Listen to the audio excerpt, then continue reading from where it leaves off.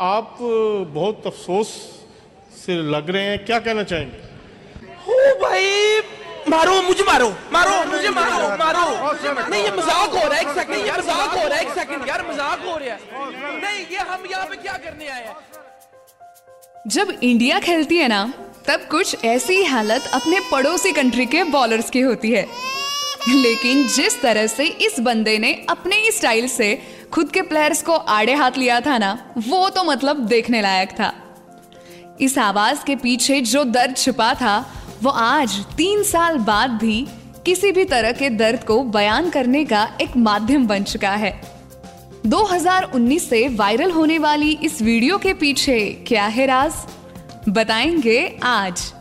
नमस्कार, ज्योति है मेरा नाम और आप सुन रहे हो द मीम टेल, जहां हम सुनाते हैं ऐसी मीम टेम्पलेट्स का किस्सा जो बना आपकी लाइफ का हिस्सा।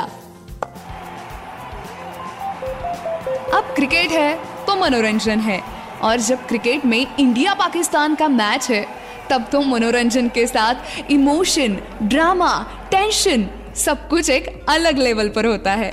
तो ये कहानी है 2019 के वर्ल्ड कप की। इंग्लैंड के मैनचेस्टर में दो खानदानी दुश्मन आमने सामने थे और सारी दुनिया की आंखें टीवी के सामने थी। पाकिस्तान ने टॉस जीतकर बॉलिंग ली और ये चाल उन पर ही उल्टी पड़ गई।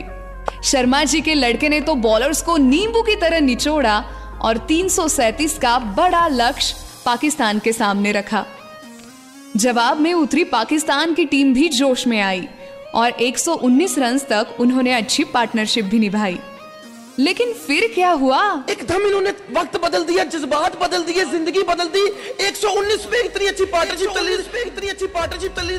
इंडियन बॉलर्स के सामने यही हालत हुई पाकिस्तान के बल्लेबाजों की और बड़ी आसानी से इंडिया मैच जीत गई।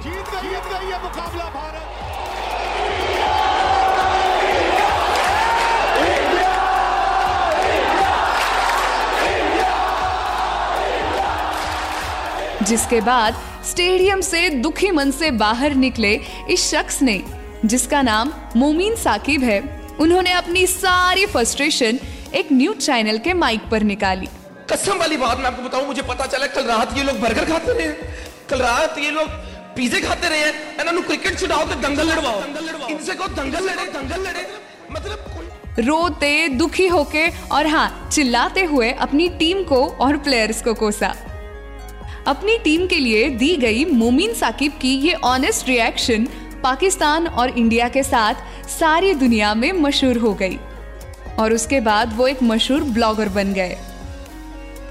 आज भी अपना दुख, पीड़ा, दर्द बयान करने के लिए इसी वीडियो का सहारा लिया जाता है। जब कभी इंडिया पाकिस्तान आमने सामने आती है, तब ये शख्स आपको टीवी स्क्रीन या सोशल मीडिया पर जरूर दिखाई देंगे। तो अब चलिए फिर मुलाकात होगी अगले एपिसोड में ऐसी ही किसी ट्रेंडिंग मीम टेम्पलेट की स्टोरी के साथ। तब तक के लिए हमें भी बताते रहिए कि आपको किस मीम के पीछे की स्टोरी सुननी है।